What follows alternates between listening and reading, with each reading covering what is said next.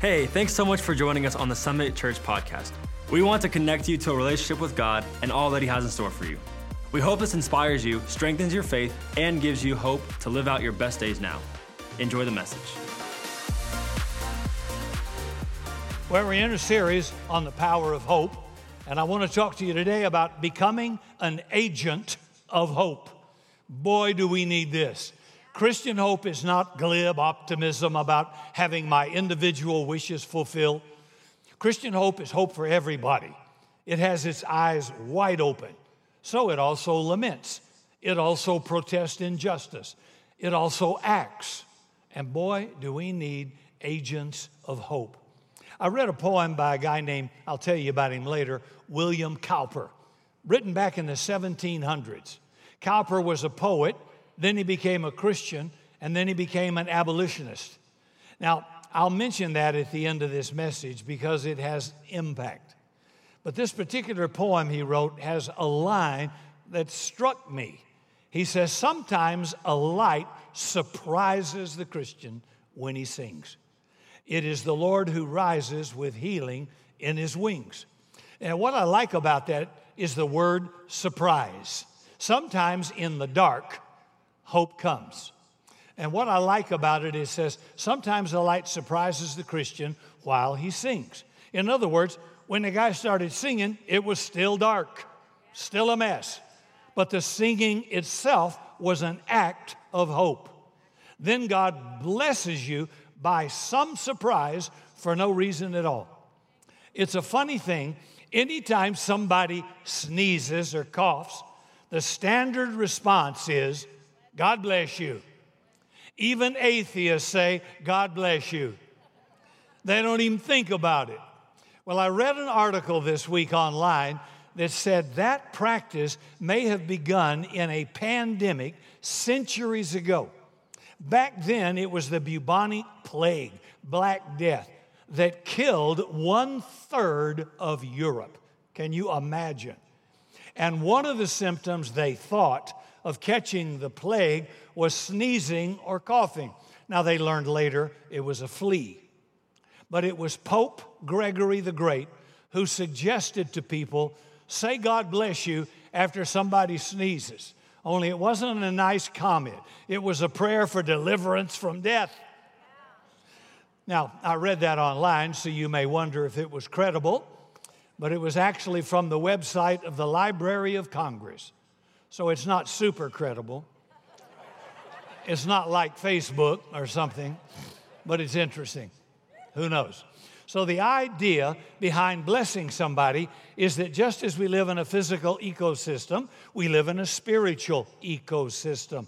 Just as one person can infect another person with a plague or illness or a virus, we can infect people with courage or joy or hope.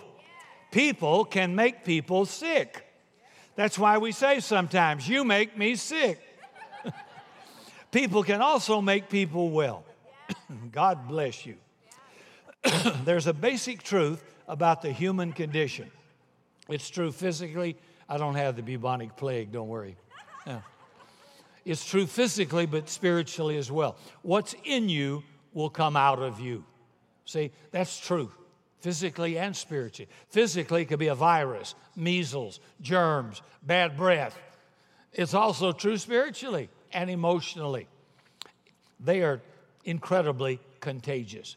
In fact, in one study they took a depressed person and a non-depressed person, and they set them in chairs across from each other in a room for 2 minutes without saying a word.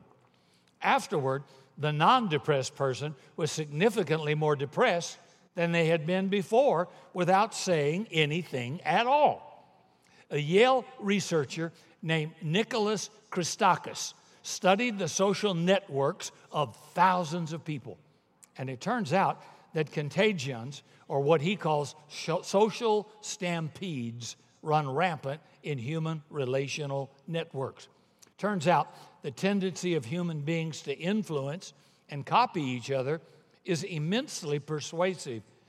He talked about roommates. He says, for example, students with a studious roommate end up studying more.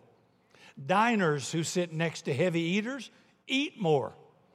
People who live next door to neighbors who cut their yard and keep it clean end up mowing their yards more often. Although we have one on our street that ain't got the message. It's not just that our friends affect us. Our friends' affect us. Your friend Ted has a friend at work named Ned who has a neighbor named Fred. And Fred's negativity depresses Ned, who then depresses Ted. Here you are having a bad day because of some guy you'll never even meet.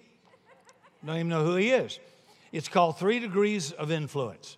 And I kid you not, if the friend of a friend of a friend quits smoking or gains weight or gets depressed, you are more likely to do the same. See, you don't have to tell your kids now, just be careful of your friends, or even just be careful of your friend's friends. Now you got to say, be careful of your friend's friend, because it affects you. Everything you think, feel, do, or say can and does spread far beyond even the people you know. So researchers tell us that social networks magnify what they're seeded with, which raises the question this morning, what do you want your little world to be seeded with? What do you want your life to be seeded with? So here's an idea that has never been topped, and I'm reading it from Romans 15, verse 13. This has been our text. May the God of hope fill you with all joy and peace as you trust in him, so that you may overflow with hope by the power of the Holy Spirit. So we're all learning about hope, and this particular verse is our central text. And the you in this verse is plural. So if you're from the south, it's y'all. Some of you from the north, it's yous guys. In other words, the plan is for the church to be a social network of hope, a community of hope. Now, if you're going to be a hope bringer, if you're going to shed hope like a virus, you got to be hope-filled, because what's in you will come out of you. If negativity's in you, it's coming out. If despair is in you, that's coming out. If cynicism is in you and skepticism, that's going to come out.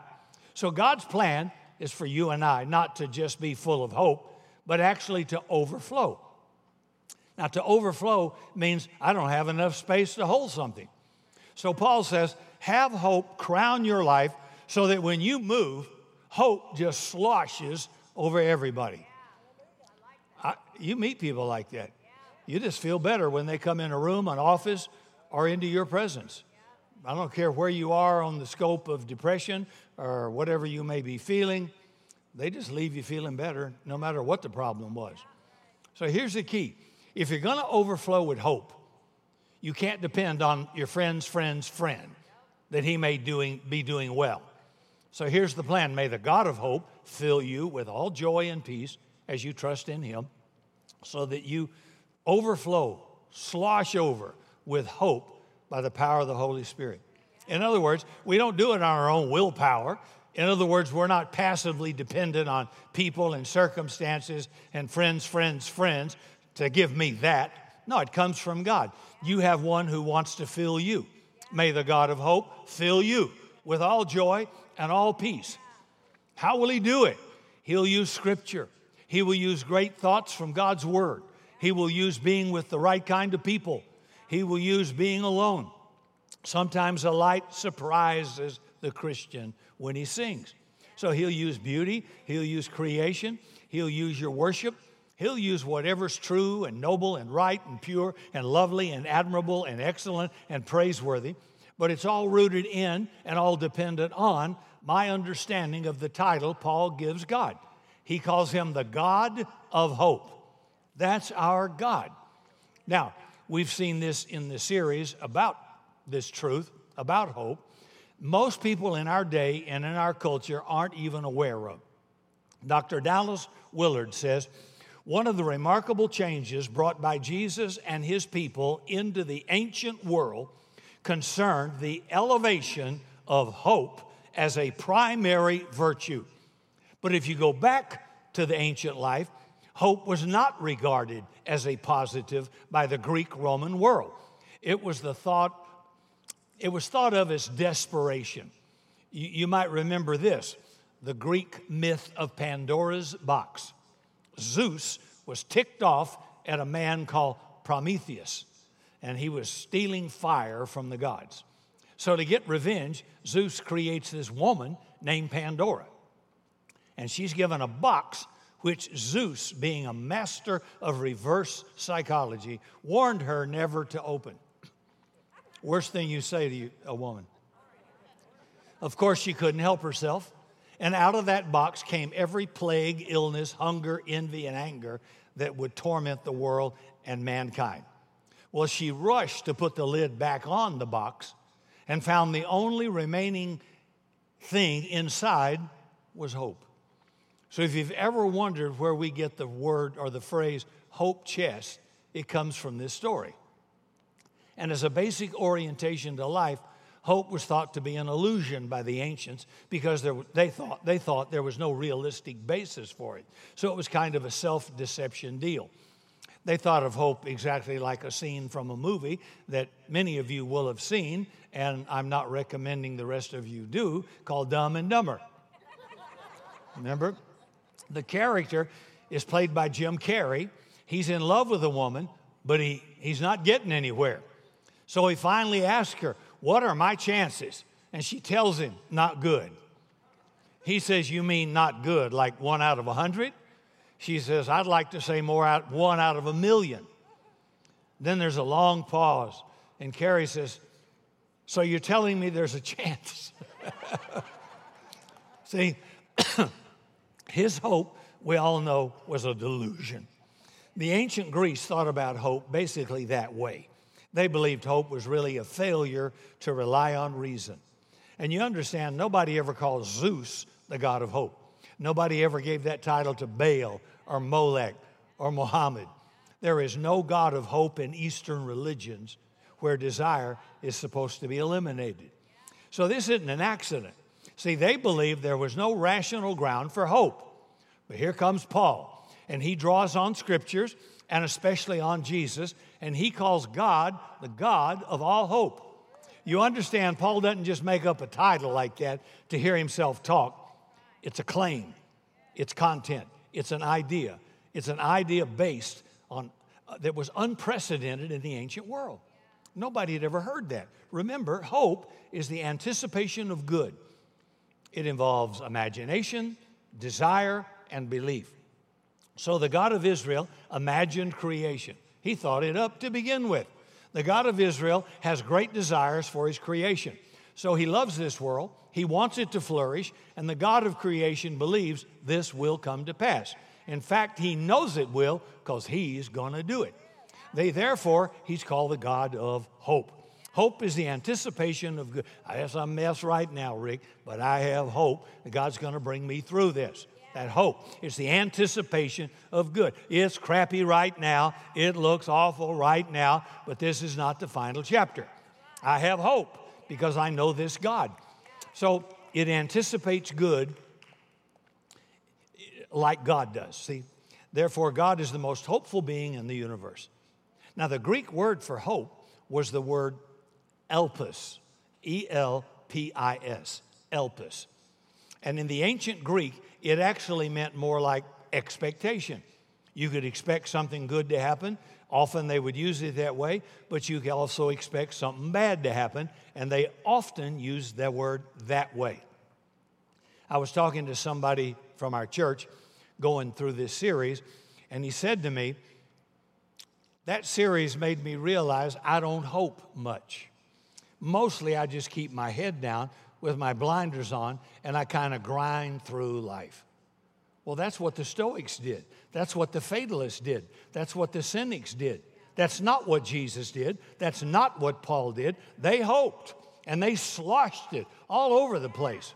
See, Jesus' followers came along, and they had to write down his message. And here's what they said. We're going to kidnap that little word, elpis. We're going to put it on steroids. We're going to put it in weight training. That little word is going to change the world. And that's exactly what happened. In the New Testament, that little word elpis is never used to expect the bad. Never. Instead, it is used to name a virtue brand new to the ancient world, hope. Hope. If you're breathing, there's hope. You ain't dead yet. It's not over yet. Well, it was so inspiring that now in our day, even secular, non-Christian people who did not believe there was any foundation in reality for hope can't let go of that word. But Jesus in Paul says there is a foundation for hope. The God who made the world loves the world. He's going to redeem the world. And if that's true, then hope is not just a pleasant little thing. It's not just empowering. It's not just something we enjoy. It's logical. It's reasonable. It's appropriate. It fits. That doesn't mean you're always optimistic about how a particular situation is going to turn out. You know, a friend of mine said, I prayed God would stop the COVID virus, but I'm not really sure if that'll happen, so I guess I don't have much faith or hope. No. See, hope does not mean conjuring up a feeling of certainty about how some situation's going to turn out. All I know is God's in control, good or bad, whatever comes out. That's my hope. I don't know how it's going to turn out. For example, I'm limping a little bit. One of my friends had some minor surgery, was in the hospital for a 24-hour observation. So I thought 2 nights ago, told Cindy, I'm going to eat supper and then I'm going to run down to the hospital, visit my friend, try to encourage him, pray for him, and just let him know I care. So I had supper. I was barefoot, and I went from the den up to the kitchen, and there's a step with steps, and I stubbed my toe. Oh, I didn't stub my toe. I shattered my toe. I split it in two. I wouldn't say I bled a lot, but it looked like a crime scene. That's what it took Bounty towels to hold back the blood flow from that big toe. It was awful. And Cindy, is she concerned about me? Get that off the floor. Get out the back door. Don't put that blood on the floor. Wrap that thing up. Go stick it out there in the jacuzzi. Put that, my compassionate wife. So she said, that's awful. You better go have stitches put in the emergency room. So I did. It took 3 hours, most of it waiting, as some of you would know, and 6 stitches, and I never got down to see my friend. I didn't know how it was going to turn out, did I? No, we don't have a clue. We don't even know how it should turn out. See, we're not God. We can't see eternity. So hope does not mean feeling certain you're going to get a particular answer to a particular prayer. It means I'm betting the farm on God. I'm looking to God. I depend on God. I remember God. I thank God. I serve God. I think about God. I worship God. I study God. I love God. I rest in God. I arrange my life around the Jesus way. Then our goal, gang, is to become agents of hope to the lives of other people. We want to build a social network of hope. We want to be infectious with hope. We want to shed it like a COVID virus. And look at what Paul writes Timothy. 1 Timothy chapter 6, verse 17. He says, command those who are rich in this present world not to be arrogant, nor to put their hope in wealth, which is so uncertain, but to put their hope in God, who richly provides us with everything for our enjoyment. Command them to do good, to be rich in good deeds, and to be generous and willing to share. In this way, they will lay up treasures for themselves as a firm foundation for the coming age, so that they may take hold of the life that is truly life. So Paul says, don't put your hope in wealth. In other words, there's such a thing as false hope. You go to bed rich, you wake up, the stock market crashes, it's dropped 30%, and during COVID, tens of millions of people lost their jobs. Many people that had businesses went out of business, right? All across this country. So if we don't learn to not put our hope in wealth, when will we ever learn? There's nothing wrong with wealth. That's a good thing. It can be a good. It's when I put my hope in it. No, I know it's fleeting. You put your hope in anything but God, it's temporary. God's eternal. He's got my back. His plans for me are good. He says to give me a hope and a future. There ain't a day I don't have hope. There are plenty of days it doesn't look hopeful. but I'm never hopeless. I always be hopeful and hope-filled. God says, I want you to live like that. I'm expecting, I'm anticipating. I don't know how, don't know when something's going to break this thing. I don't know. I'm hopeful, see? I put my hope in God. So be rich in good deeds. Be generous with people. Be willing to share. Make every day an investment in God's resurrection and redemption of the world project. And God says, I'll bless you. And not just that, it's true for everybody. Our brains, for example, scan our environments constantly. And we're always asking, what should I do next? Because we're imitators. God wired us that way, which means you can model hope for people when you know it, and you can model hope for people even when you don't know it. You bless your friend and your friend's friend and your friend's friend's friend's friend who you will never meet, and you impacted them. I've been impacted by friend of a friend of a friend who doesn't know my name. But what they did came down the line of friendships to impact my life.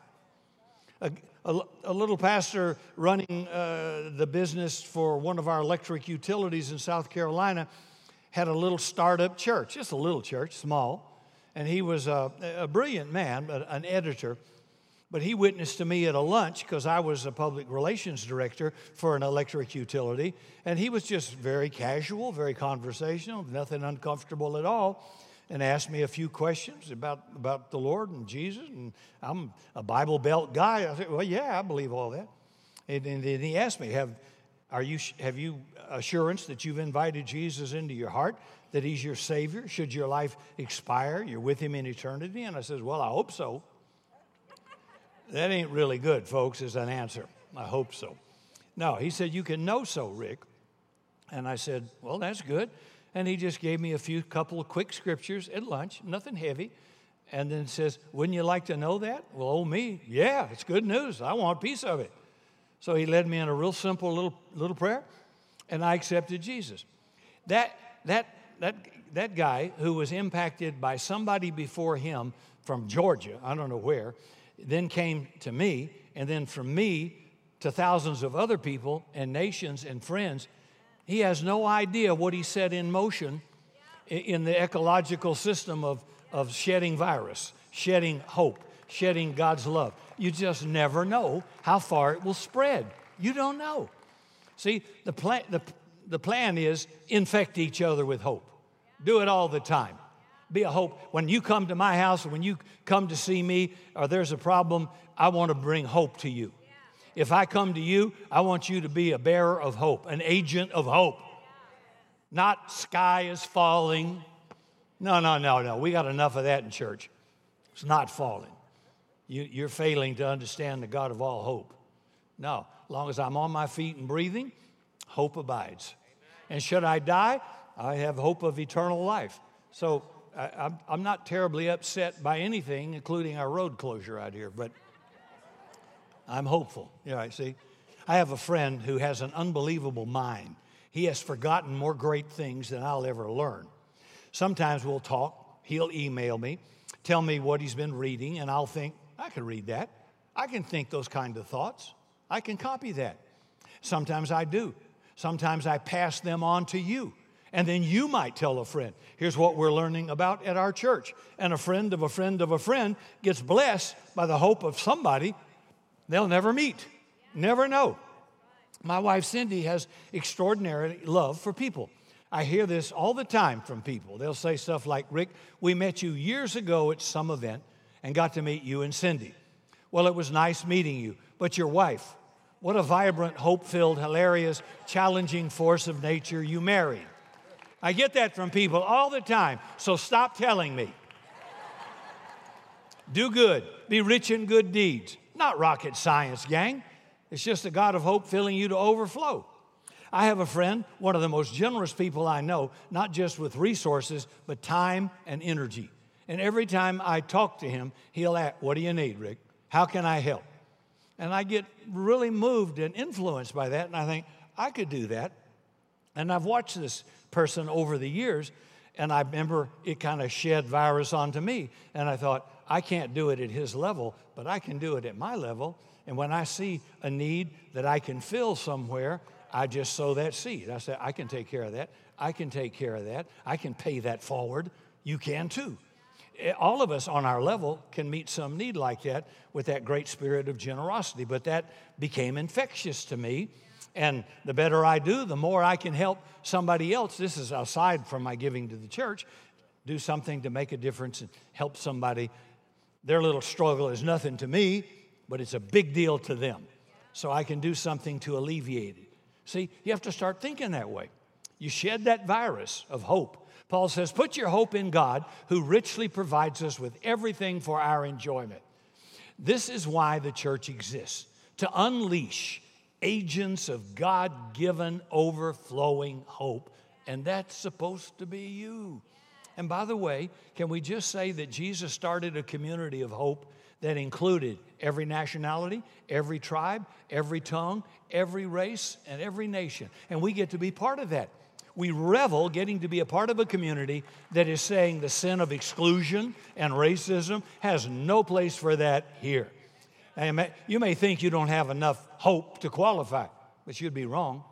I mentioned that line at the start. Sometimes a light surprises the Christian while he sings. The man who wrote it was William Cowper, a brilliant poet in the 1700s who suffered horribly from depression. In his early 30s, he tried to kill himself not once, but 3 times.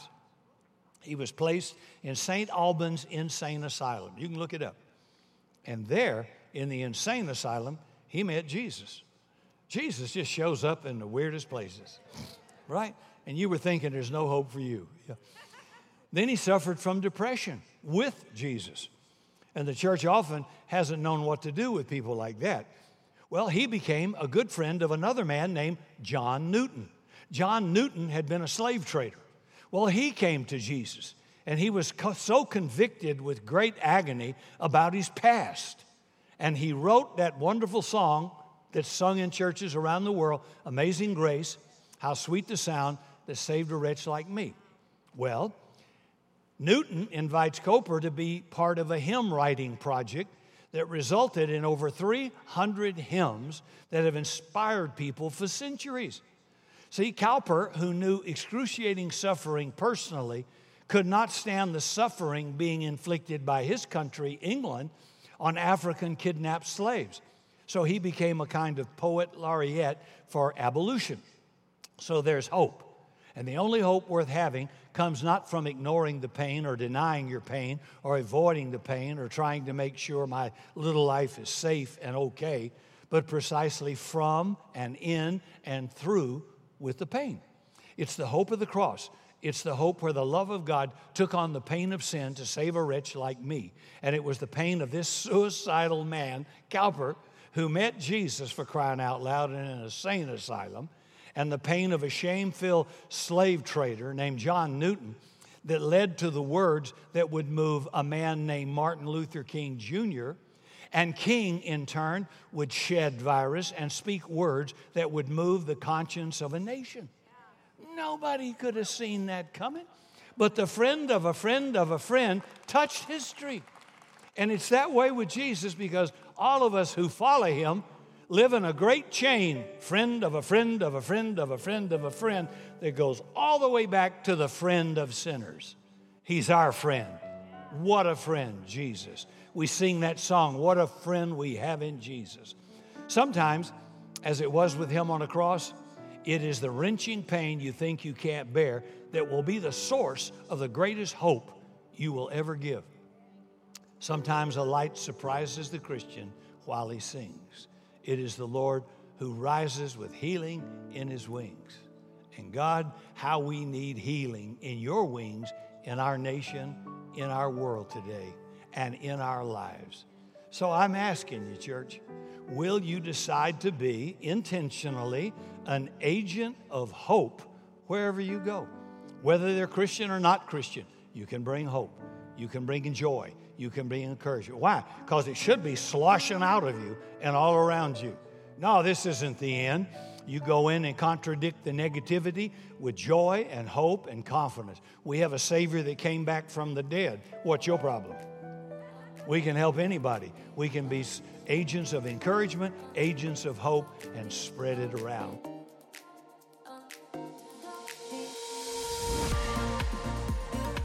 Thanks again for joining us.